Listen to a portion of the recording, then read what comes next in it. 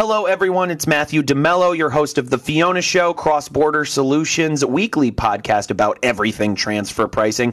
We've got a great show for you today. If you remember last week, we tackled traditional transactional transfer pricing methodology, and we made it super interesting if we do say so ourselves. Today is going to be no different. Well, scratch that. It will be a little different because we're going to be talking about, wait for it, transactional profit methods, but we promise it will be just as riveting. Yeah, that's right. I said riveting. Good news, the dream team is back. Andrei, Enoiu, and Mimi Song, two transfer pricing brainiacs at CrossBorder Solutions, are here to give you an overview on profit-based methods and also explain some of the nuances. Andrei, of course, is the VP of Global Economic Operations, yes, that's a thing, who heads the professional services team here at CrossBorder, and Mimi is the chief economist on the professional services team. Together, they work with clients, review transfer pricing documents, and help form overall transfer pricing strategies for various companies. So who better to talk about transfer pricing methodology? Okay, except Fiona, CrossBorder Solutions, AI expert, of course. I was getting there. Fiona, like always, she'll be chiming in with facts and nitpicky details that are hard for mere humans to remember. Welcome, Fiona. Thanks for being here. Well, someone has to make sure your facts check out. Right. Now, remember, you can earn CPE credits through the Fiona Show podcast. Here's how it works. We're planting 2 CPE code words in this podcast. To earn CPE credits, email both code words. Again, you will need both for CPE credits to the Fiona Show. That's all one word. At crossbordersolutions.io. That's .io, not .com. And we'll send out your CPE credits. How easy is that? But before we get down to business, let's take a quick look at transfer pricing in the news.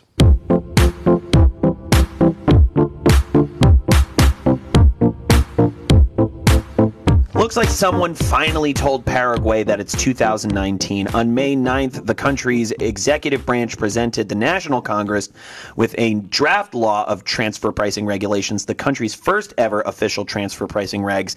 What does Paraguay want from multinational companies? The usual. Documentation that includes info about the transactions, the risk involved, and the multinational company overall. Only companies with a gross income of 1.5 million US dollars or more have to comply.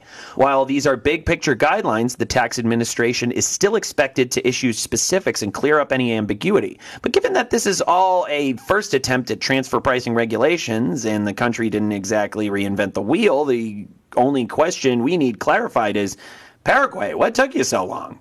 Panama's transfer pricing report, Form 930, is due 6 months after the fiscal year end. For many of you, that means June 2019. Getting ready to file? Here's a heads up. The document has changed, and the updated version requires even more information. Version 2, by the way, should be prepared contemporaneously. Requests business and financial information about the comparable companies used in your transfer pricing analysis. The more detailed, the better on that front. The specifics on transactions involving intangibles, arm's length adjustments, comparability adjustments, info on the corporation's global transfer pricing disputes, and the consolidated revenue of the multinational group. And while that information may be identical to what's required on a master and local file, guess what? You still have to prepare those too. You've heard that Spain, France, and the UK are all signing on for the digital services tax, and now the Czech Republic wants in, and they want more. While Spain and France have proposed a 3% across-the-board tax on digital services like online advertising, marketplaces, and user info, and the UK is asking for 2%, the Czech Republic wants, get this, 7%. The tax would only apply to multinationals with a global revenue of $750 million or more, as if that cushions the blow. The minimum for Czech Republic companies hasn't been decided, but the clock is ticking. The new tax could go into effect by mid-2020. Hi, I'm Matthew DeMello, and you may know me as the host of the Fiona Show, CrossBorder Solutions weekly transfer pricing podcast. And while I love to discuss transfer pricing, this podcast isn't the only place you can hear me doing it. CrossBorder Solutions recently relaunched Transfer Pricing University, a live webinar series where you can learn about modern-day transfer pricing, everything from methodologies to comparables to preparing documentation to meet country-specific regulations. Good stuff, I know. Chief Economist Mimi Song leads the sessions.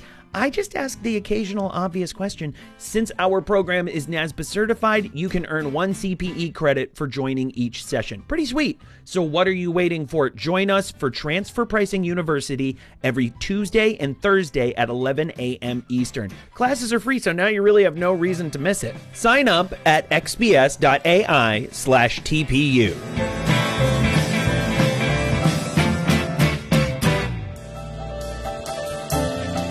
Welcome back, everyone. I'm here with the main event of today's show, CrossBorder Solutions VP of Global Economic Operations, Andrei Enoiu, and our Chief Economist, Mimi Song, who is here to ask Andrei questions about everything you need to know when it comes to traditional transactional transfer pricing methods, which sounds like a real mouthful, but I'm sure they'll be able to make sense of it. And if not, I'll see if I can chime in. Anyway, take it away, Mimi. Thank you, Matthew. So we're back with Andrei, and to start it all off again, we just want to ask him a couple more probing questions about transfer pricing. First and foremost, I think people would be interested to understand what are some of the most commonly asked questions by customers who you are working with on their transfer pricing? You know, I have to say that far and away, one of the questions that we hear the most is, and this really speaks to the topic we'll be speaking about today, right? Profit-based analyses. Whenever we do a profit-based analysis, and they're definitely the most common ones out there, we get the question, why don't I see my competitor? You know, you're searching for comparables. Well, why am I not seeing any of my competitors as my comparables? Right. You know, and in a lot of ways, when other industries do benchmarking, which actually doesn't have the same level of rigor that transfer pricing has from a benchmarking perspective, right? There's a lot more rigor around comparability, criteria, and things of that nature. So most of the time, people are used to benchmarking their company against their competitors. 100%. So for those starting off or even thinking about transfer pricing as a career path, what advice would you have for them? My first piece of advice would be to read a well laid out report. And you know, what exactly does that mean? Well, a well laid out report will every single time walk the reader, and always think about who the reader is. It's the tax authority. So you want to walk that tax authority, that reader, through the entire documentation process. You're basically walking them through step by step why you did what you did, and why you chose the method that you chose, and why it makes sense to do each and every step along the way.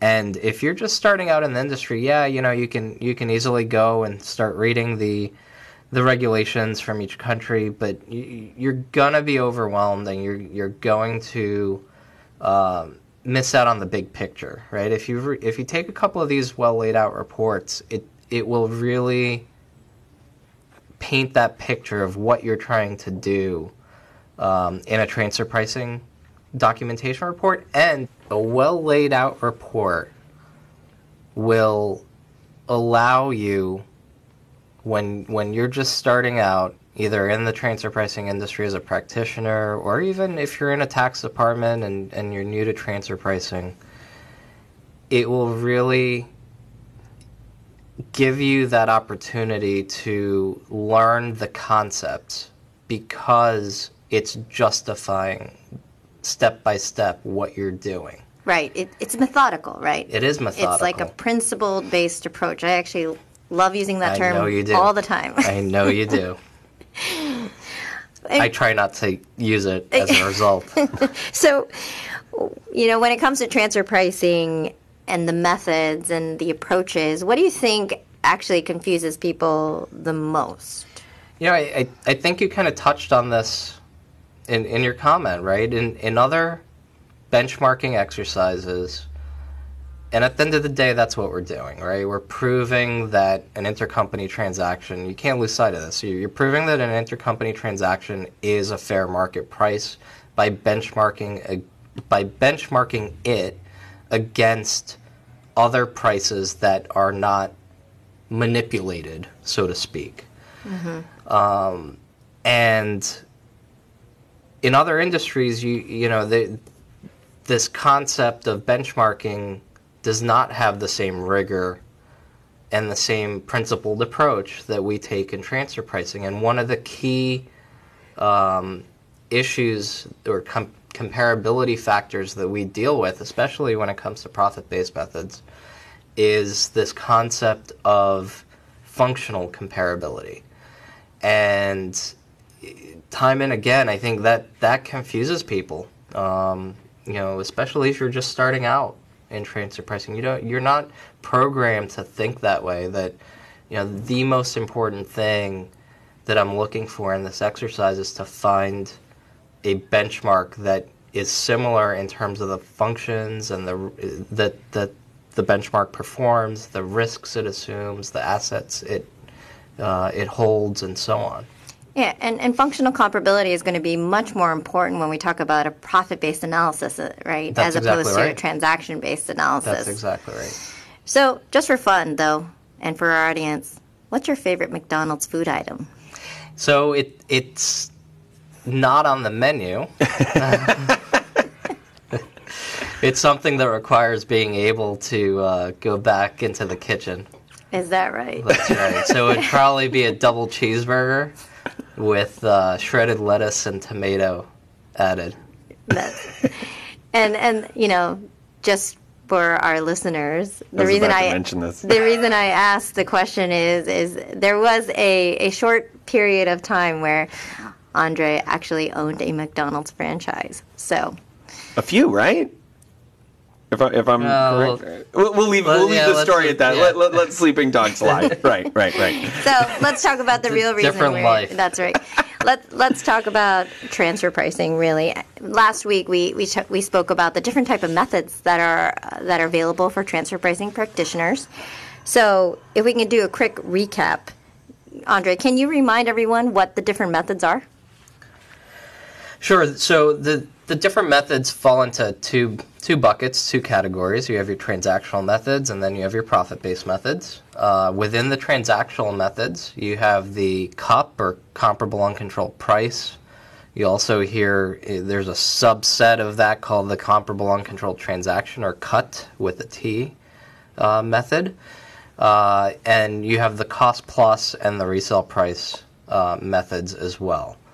And on the profit-based side, you have something we call a transactional net margin method, or TNMM, which is akin to a comparable profits method, or CPM, which is an IRS-specific term, and not many people know this, but also a Taiwanese term that they use for the method.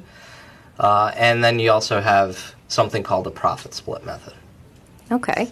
So why don't we ask Fiona really quickly. Fiona, how do profit-based methods work? I'd be delighted. Profit-based transactions compare profitability of transactions, as opposed to comparing the price of goods or services or the cost of sales. Andrei, what do you think of Fiona's description? Do you want to add anything? Sure. So, I think that the key element, which Fiona touched on, is whenever we use a profit-based approach, we're picking one side of that intercompany transaction and we're indirectly testing it. Or in the case of a profit split, arguably you pick both sides of the transaction, but we're indirectly testing the transaction by benchmarking the profitability of the parties involved. And that actually is what defines the tested party, right? So let's define what that is, because we're going to use that terminology a bit when we talk about profit-based analyses, right, Andrei? We are, yeah, absolutely. So this concept of a tested party basically says, look, there's always a better side of the transaction to benchmark. against comparables, right? So yeah, you're going to look at profitability. That's fantastic. What's the best approach? Well, let's take a CPM TNMM approach where you basically say to the tax authority, look, I'm going to look at the profit, but I'm going to look at both parties to the transaction. I'm going to pick one that becomes my tested party, as Mimi, you mentioned, and I'm going to test that entity's or that segment of that entity's profitability against other comparables of that tested party, right? That's right. That's right. So specific to that actual segment or a legal entity, but we'll definitely talk about that as we go into the application of the method and think about some examples. What are the transfer pricing profit-based methods again, just as a reminder? Yeah, so you have the transactional net margin method or comparable profits method, which are akin. You have the profit split method. And then just to add another layer of complexity, there is this concept of using the resale price and the cost plus methods as profit-based methods, right? So last week we talked about those are traditionally transactional methods. Right. You look at the margin.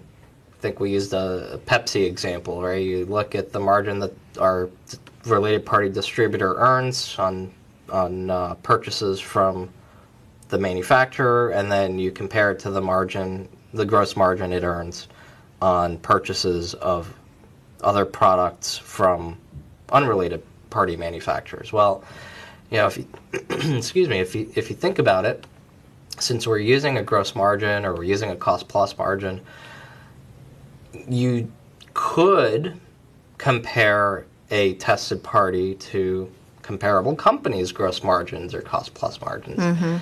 And so there is this concept that, in addition to using those two methods as as transactional methods, you could also apply them as profit-based methods. Right.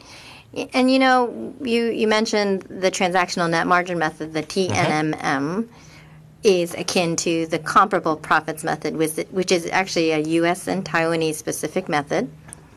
What are the differences, if any, between the two, right? Yeah. I mean, we know they're called something different, but they are, right? And so the TNMM is what, the OECD put forth in their guidelines initially, and many countries adopted, pretty much every country other than the two we mentioned, adopted. In practice, they're basically the same. In theory, right, where the OECD has differentiated, and in a sense, rightfully so, right? What they've said is, look, for the transactional net margin method should really be applied to test the profitability of a particular transaction, right? So we started talking about this concept of a tested party and using a whole legal entity or a segment of a legal entity. Well, the OECD basically says, look, if you're gonna use a profitability measure and some sort of ratio, whether it's an operating margin or a barrier ratio, whatever, to compare against comparables, the best way to ensure that you're testing your intercompany transaction and the arm's length nature of it is to use the specific financial data associated with that transaction. So use the COGS associated with that transaction, use the sales related to that transaction, segment it out granularly so that you're not muddying the waters through any other operations of that tested party. And aggregating different types of transactions. Absolutely. Right. You should test each one separately and independently. In an ideal world. Right. In an ideal world. Again, in practice, though, that's oftentimes the data are not there. It's not possible to do that. And, frankly speaking, it becomes too onerous in a lot of cases to do it. Indeed. And I just want to interject here for a quick second with our first CPE word. The first code word is emoji. You know those smiley faces that you put at the end of all your transfer pricing emails and communications. Back to you, Mimi. Thank you, Matthew. So the transactional net margin method. Let's dig into that a little bit better, right? Or the TNMM. Explain to our audience, how does that work? Sure. So once you've selected your tested party, well, I guess I should take a step back. Before you select your tested party, what you need to do is you need to look at what we call a functional analysis that pertains to the intercompany transaction at hand. And so you need to analyze the functions performed, the risks assumed, and the assets employed by the parties to the transaction.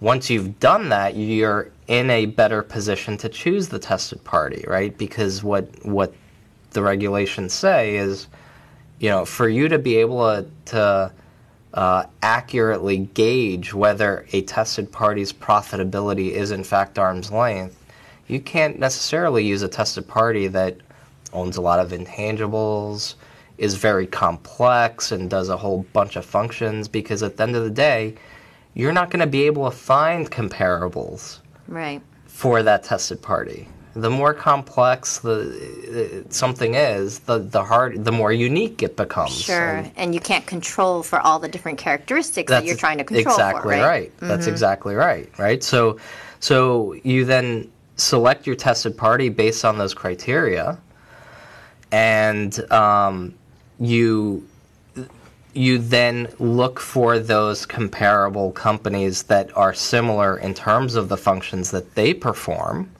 the risks they assume, and the assets they hold to that tested party. And you do this by using publicly available databases. You search using a principled approach, and these are well-known names in the industry that have compiled data, right? Like Dun & Bradstreet, Standard & Poor's. There's this wealth of information on companies and each of their profitability through their financial statements.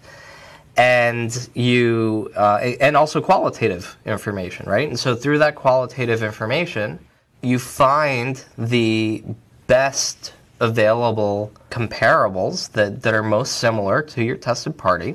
Right. And talking about that just really quickly goes back to your point about you're looking for functionally comparable companies. 100%. Right. 100%, yeah. And so when we're searching for these comparables, or comps, as we call them, because we're lazy.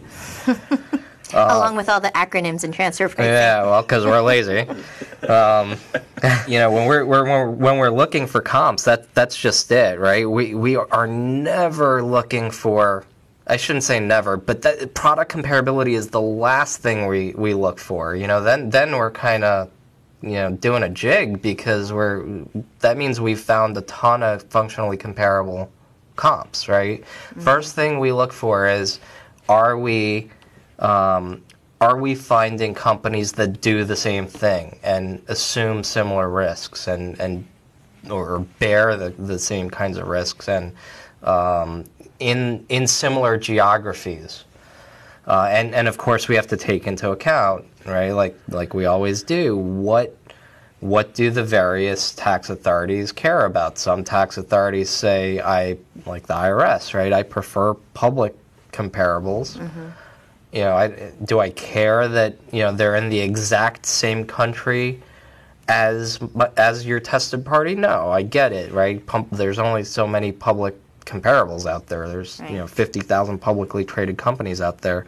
So be it. If you expand out to a region, you expand out to a region. Other countries take a very different approach, right? They say no. Your comparables need to be in the same geography as your tested party, and it's not okay to expand out to a region. Or if you do, you need to show me that you tried to look for local comparables first. And so there, right, you take a different approach. You look at privately held companies, of which there are many more. And again, you're looking for that functional comparability. So just as an example, right? I mean, if you have that Pepsi distributor, wherever it might be, maybe you have worldwide Pepsi distributors. Right. You want to find comparables that, what's most important? Is it most important that they distribute soda? Or is it most important, well, I shouldn't say distribute soda. Is it most important that they're in the soda business?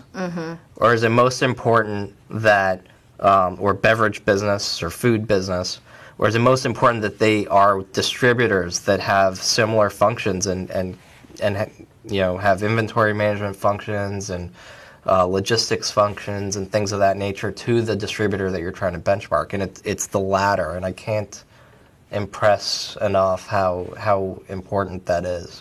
Right. I mean, that goes to basic premises of economics. And going back to thinking about my economics courses in school, who knew that it would be so real that the idea is, in the economy, if you're talking about a business that enters into a certain industry or a certain line of business, then you have competition that enters to the extent that you make excess profit that gets pushed down until really, competitors don't want to enter that market because now you've reached the state of equilibrium, right? Because it's so fascinating because the idea is a basic economic principle that a company performing ABC functions, if they're all performing ABC functions, they should all be making very similar returns. But even right there, I do want to ask, so that's even before we're getting into choosing the best comparables to put forth the strongest narrative. That's just the basics. You wouldn't want to you look at competitors necessarily to just even fulfill. Or when you're doing a transfer pricing analysis, you might look at competitors from an industry perspective, but that doesn't dictate the comparable companies you would use to test or analyze the intercompany transaction. As you've been explaining, but that's just to meet the criteria of even getting comparables that work, not even before you get into which are the best comparables, which is just the nature of that question. Sure. And so, that's part of the process, right, Matt? So you start out with this pool of comparables, and many of them potentially are not functionally comparable.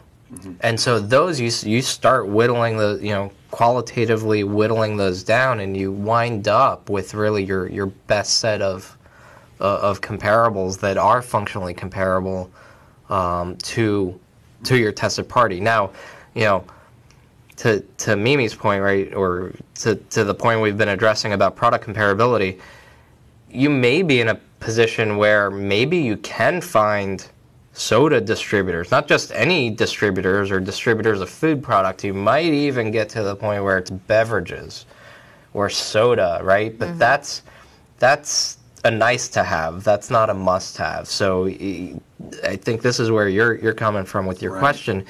The overarching issue is, are they all distributors? Are they all functionally comparable? Because if they're not, if they're manufacturers, or they have a bunch of value-added services that your tested party doesn't have, assembly functions, things like that, after-sales services, maybe they lease vending machines. Who knows, right?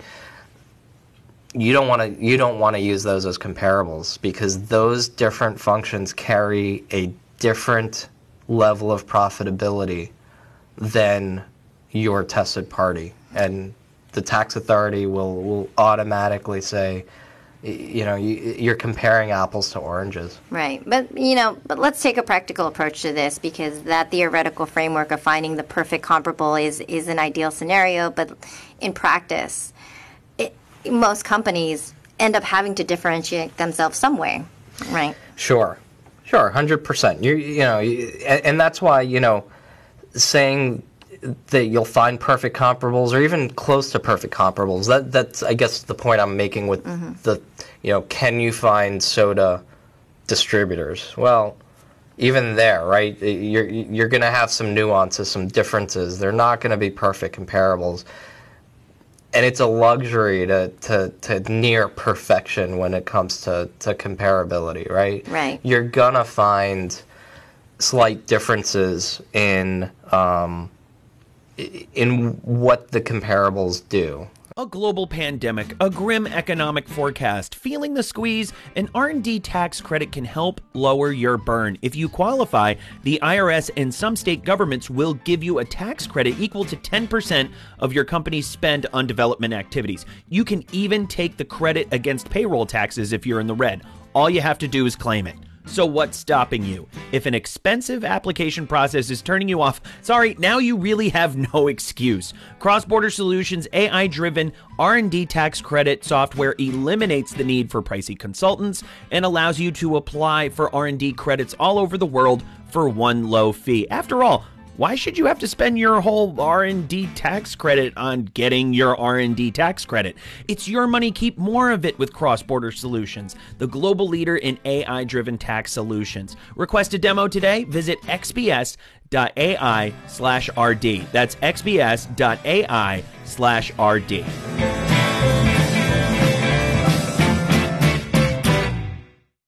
And I think that's why the profit-based analysis is available and why it's very typically used, because it allows for the user to have this margin of error. 100%. And you know, by virtue of the fact that you're looking at an arm's length range, right, it also contributes to that margin of error, right? I think the way I look at the arm's length range, and we're kind of stepping ahead, I guess I should pause and let's just walk the listener through, right? What do you do with these comparables? Yeah. So you found the set of these companies. What right? What does that mean? That's right. So then, right, let's go back to what we were talking about in terms of the information that's available in these databases. Well, you have qualitative data. So if you've used that qualitative data to get your set of comparables. Now what do? Well, now this is where the financial statements come into play, and you can create a ratio that speaks to the profitability of each of those companies over the course of a period of time, whether that be 1 year or 3 years, 5 years. Again, it depends on the country. Mm-hmm. And these ratios, or profit level indicators, as we call them, serve as your unit of comparison. Right. Right? And so you're able to then, and since you have multiple companies as comparables, you create an arm's length range out of these observations. Right. Well, let's ask Fiona real quick. What are the various profit level indicators that are available? There are two net profit indicators: the net cost plus margin and the net resale minus margin. So, based on the typical profit level indicators that Fiona identified, Andrei, tell us a little bit about the most commonly applied PLIs that we use. By the way, it's another acronym in the overall scheme of things here. Yeah, if it's the rule of thumb, right? If it's 3 words, make it an acronym. Right? So, operating margin, or OM, there's a 2-word acronym for you, is a very commonly applied PLI. I'd say it's probably, if it's not the most, it's up there. And that basically, that looks at the operating income before tax, before interest, so when we say operating income, I think that's a key point, right? Whenever we're looking at a TNMM or CPM, we're looking at what is the income derived from operations, right? Again, if we're comparing to other companies that are functionally similar, we don't want to take into account things like income from investments or things that are not what we're trying to benchmark, right? If we're looking for distributors, we want anything related to that distribution function included. And that goes both on the income side and on the cost side, right? And so getting back to operating margin, the operating margin is simply the operating income divided by sales, by revenue, net sales, for that matter.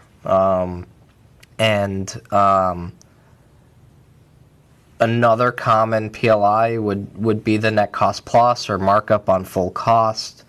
And that's same principle, right? You use that operating income numerator, but instead of dividing it by revenue or by some sort of sales function, you divide it by both your cost of sales or cost of goods sold and your operating expense. And so when is an operating margin appropriate versus a net cost plus markup? Sure. So the best way the way I like to look at it is, you always, again, when you're thinking of a benchmark, you need some sort of uncontrolled mechanism, right, or independent variable, if you will, as part of the equation, right? And so it's the best way to think about it is you want that denominator to be independent of the intercompany price. And so an operating margin is great for distributors, resellers. When you're testing, when your tested party is the purchasing entity or a segment of the purchasing entity, right? And it's selling to third parties. The beauty of the operating margin is then you're testing the return on sales to third parties. Right. Whereas with a net cost plus, let's say, if you're, let's take the other side of the coin, right? A manufacturer or service provider, but let's focus on a manufacturer for simplicity. As a manufacturer, if you're a tested party and you're selling to a related party distributor, your costs are that independent variable, and so it makes sense to use that net cost plus as your PLI, as your profit level indicator. Between the two different profit level indicators in the application, it makes a lot of sense, right? Let's think about that in terms of an actual scenario. You said manufacturer distribution. What about a services transaction, right? Sure. So services transaction similar to a manufacturer, right? The way I would look at a service provider is where I guess another way to look at it, Mimi, is in addition to this concept of using having the denominator be an independent variable, is having the ratio be a measure of the function performed, or the value being derived from that activity, right? And so what am I saying by that? And a service provider is a perfect example, right? A service provider incurs a bunch of people costs, labor costs, right, in performing their function. So it makes perfect sense to use something like a net cost plus to benchmark the provision of services, right? If you're saying, look, my people cost me X, and I'm making a markup on X, of 5%. It makes perfect sense to use that X as your benchmark when you then look at comparable companies that are providing services, and what kind of markups are they earning on their costs, rather than looking at some sort of PLI that's based on revenue or operating assets, something that's not driving that function. Right. And so if I could repeat that back in a slightly different way, the service provider, in a real life situation, a third party service provider, they're going to charge their customer something to recuperate their costs. 100%. And recuperate an element of profit, right? That's right. Yeah. I love how you can always take 10 sentences of mine and make it one. It's a talent.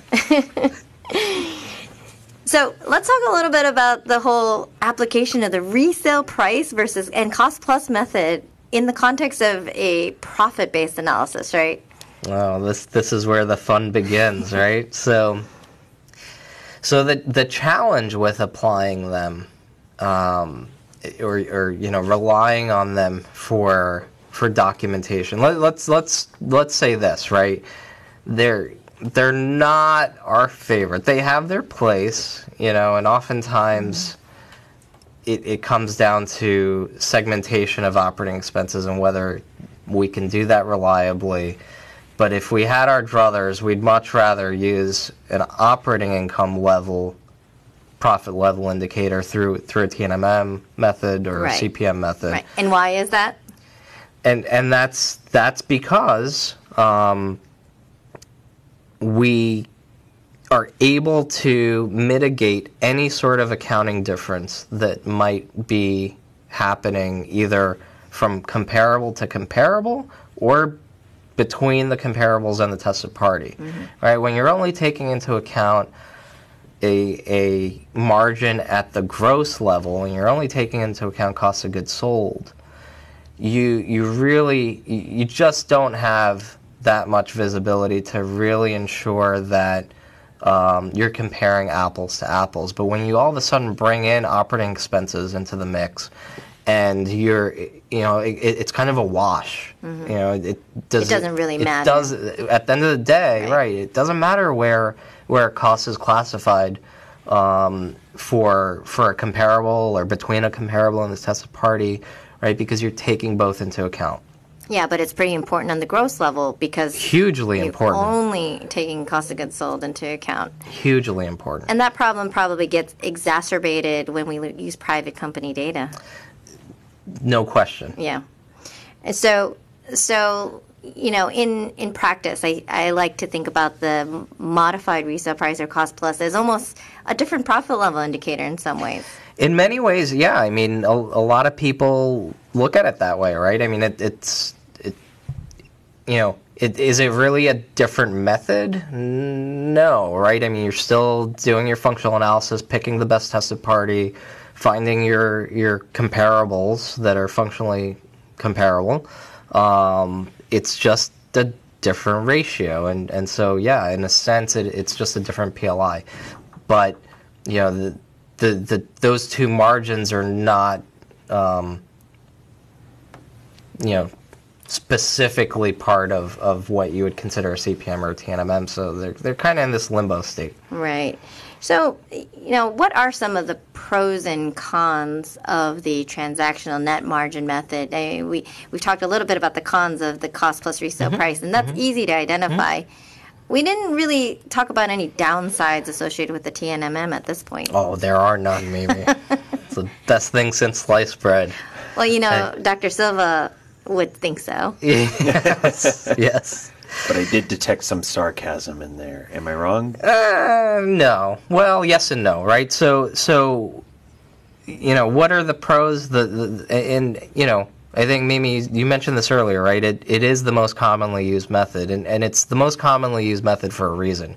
It's the most commonly used method because it's the easiest, well, I shouldn't say the easiest, but it's the most practical to apply, right? So, and in last week's podcast, we talked a little bit about, on the transactional method side, why don't we see those that often? And we don't see those that often for a variety of reasons that we talked about last week. They're challenging to apply. They have strict comparability requirements. Oftentimes, the data just aren't there, right? You just don't sell the same stuff or provide the same services to third parties as you do to your related parties.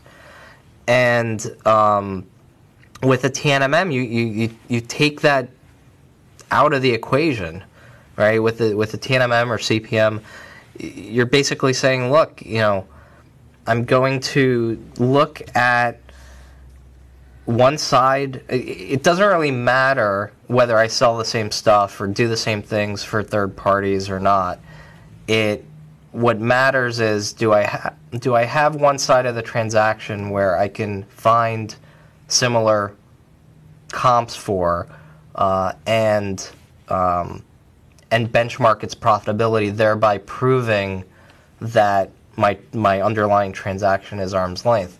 The con, ironically enough, is the same thing, right? The con is that it's an indirect measure, and it's only as good as how narrowly you can slice the data to show, for the tested party, to show that, or to relate it to the intercompany transaction. And that goes back to what we were saying, right? When you look at a tested party, don't automatically use the whole entity, because if you use the whole entity, you are skewing its profitability. It does other things potentially. But on the flip side, if you try to segment that entity, how reliable are you segmenting operating expenses and things of that nature? That's the irony of it all. But one question, at least on my mind so far in the conversation, is: do certain businesses typically lean towards certain methods, manufacturers, for example, or distributors? Yeah, so that's a good question, Matt. Right. So I wouldn't necessarily say that it varies by function or by function, right? I would say really the driving factors of whether companies use one method or one type of method over the other is really what's available. What are the facts and circumstances around that transaction? If you have the same transaction with third parties that you do with related parties, or if you're able to find public sources of data between two third parties of similar transactions to your intercompany transaction, by all means, transactional method makes sense. But more times than not, that's not the case, and you wind up with the profit-based approach. Yeah. And, if I were to just generalize it a little bit, I might say for intangibles, a lot of times we apply a cut method, right, and look for license agreements. And for tangible goods or services, usually rely on a comparable profits method, or TNMM. And then, for loans as well, I would say for loans, you really can't apply a profit-based approach. That's right. Yeah. I mean, that would be like super indirect. Yeah, oh my gosh, right? I mean, it's like, how do you say, it's very difficult to say that the loan in and of itself is what drives the profitability of especially if we're looking at PLIs before right. interest. Yeah, that's right. That's right. So probably doesn't work. That's okay. So let's ask Fiona really quickly. Fiona, what are the other methods that are commonly applied? Great question. The TNMM most common is the most commonly used method, followed by the comparable uncontrolled price, CUP, method, then the profit split method. So Fiona mentioned also a profit split method, and normally we don't like to touch this topic with a 10-foot pole, but let's talk about it a little bit, this idea of this profit split method, because truthfully, in this post-BEPS era, most people have commented to basically say that all of these initiatives around the world are moving towards a more of a profit split approach. Yeah, well, I mean, the question is it profit split based on the arm's length standard, or is it just formulary apportionment? But, who knows? So, you're right, Mimi. We don't always like to touch it because it can get complex and it can get subjective to some extent. But to your point, it can be pretty sound when applied properly, right? And so the basic principle with a profit split is you're essentially saying, look, each entity, rather than testing one side of the transaction, each entity is contributing something to that intercompany transaction. So we should really be testing both. And we should be, when we're testing both, we should be saying, look, based on what each one contributes, or based on what each one does as a what we call like a routine function. If one's a manufacturer and one's a distributor, yeah, sure. So the manufacturer might own maybe they own some R&D intangible. They've performed some R&D, creating some patents and other kinds of intangibles. On the distribution side, perhaps the distributor actually does some local marketing that contributes to intangible or intellectual property on their side, right? And so what do you do there? Well, at the end of the day, it's pretty, again, are you going to find comparables for, those unique activities or for those unique assets that they hold? No, right? But what you can do is you can say, well, what does a plain vanilla distributor earn with no, unique intangibles or very little unique intangibles, and what does a plain vanilla manufacturer earn? And by doing that, you're able to at least say, okay, well, the manufacturer should earn 5%, the distributor should earn 3%. You can take those percentages out of, you can almost put those to the side and say, these entities should earn at least this. And then anything that they earn above and beyond this, we can pull together and then split according to the value that they're contributing to those intangibles or to anything above and beyond their routine activities. Right. I mean, I think the concept, in essence, is really splitting the entire system profit across the value chain of contributors. That's right. That's right. You hear that a lot these days, where, to your point, post-BEPS, right? I think it's not surprising, right? Every jurisdiction, we talk about this on a daily basis, every jurisdiction wants their fair share. And so how do you do that? Well, you kind of say, well, what does the value chain look like? Make sure that everyone who's contributing to that value chain is getting the return associated with that function in the value chain. Can I be honest? I actually, putting my economist hat on, if I could apply the profit split, I actually think it's very applicable in almost every situation, because in the real world, it goes back to one of the earlier points I was making.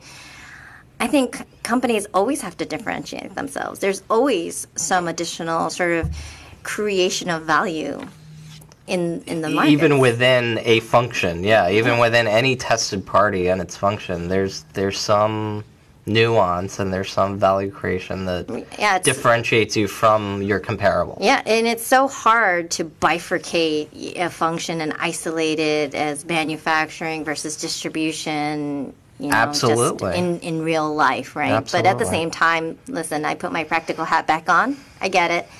The availability of data a lot of times drives what type of analysis we are able to perform. And, truthfully, there are times when we apply these profit-based methods and the results look like it shows non-arm's length results. But in reality, that doesn't always mean that the transactions are actually not at arm's length, right? That's right. You always have to dig a little bit further. There's clearly a bigger story at hand, some adjustments that need to be applied, some economic rationalization to explain, within the context of the narrative and analysis, why this transfer pricing arrangement is, in fact, more arm's length perhaps than, your typical cost plus remuneration situation. Andrei, really appreciate your time again. I think this was extremely informative. I will hand it back to you, Matt. Note to multinational companies everywhere, if you think the coronavirus has affected your bottom line, take a look at how it's devastated the economies of governments around the world. And where do you think tax authorities will look to make up for all that lost revenue? That's right, your transfer pricing. You can't afford to be non-compliant, but then you probably can't afford to pay for an overpriced consultant who bills by the hour either. Oops, sorry, Big Four. We've got the answer. CrossBorder Solutions' AI-powered transfer pricing software keeps you in compliance by preparing accurate, hyper-localized reports that protect you from transfer pricing audits, penalties, and adjustments. And our technology is available for one flat fee, a fraction of what you'd pay a big-name consultant. Again, apologies, Big Four. Stay in compliance and on budget with CrossBorder Solutions' AI-driven transfer pricing software. It's no wonder we're the global leader in AI-driven tax solutions. There we go again. I'm so sorry, Big. You know what? Wait, who am I kidding? Sign up for a free demo of CrossBorder Solutions transfer pricing technology today at xbs.ai/transfer xbs.ai/TP. That's xbs.ai/TP.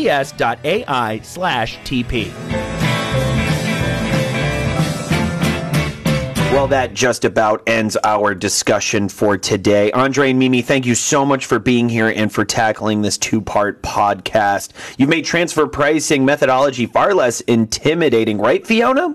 Well, I wasn't intimidated at the start. Of course you weren't. Listeners, if you have any questions, post them on our Facebook page. That's The Fiona Show XBS.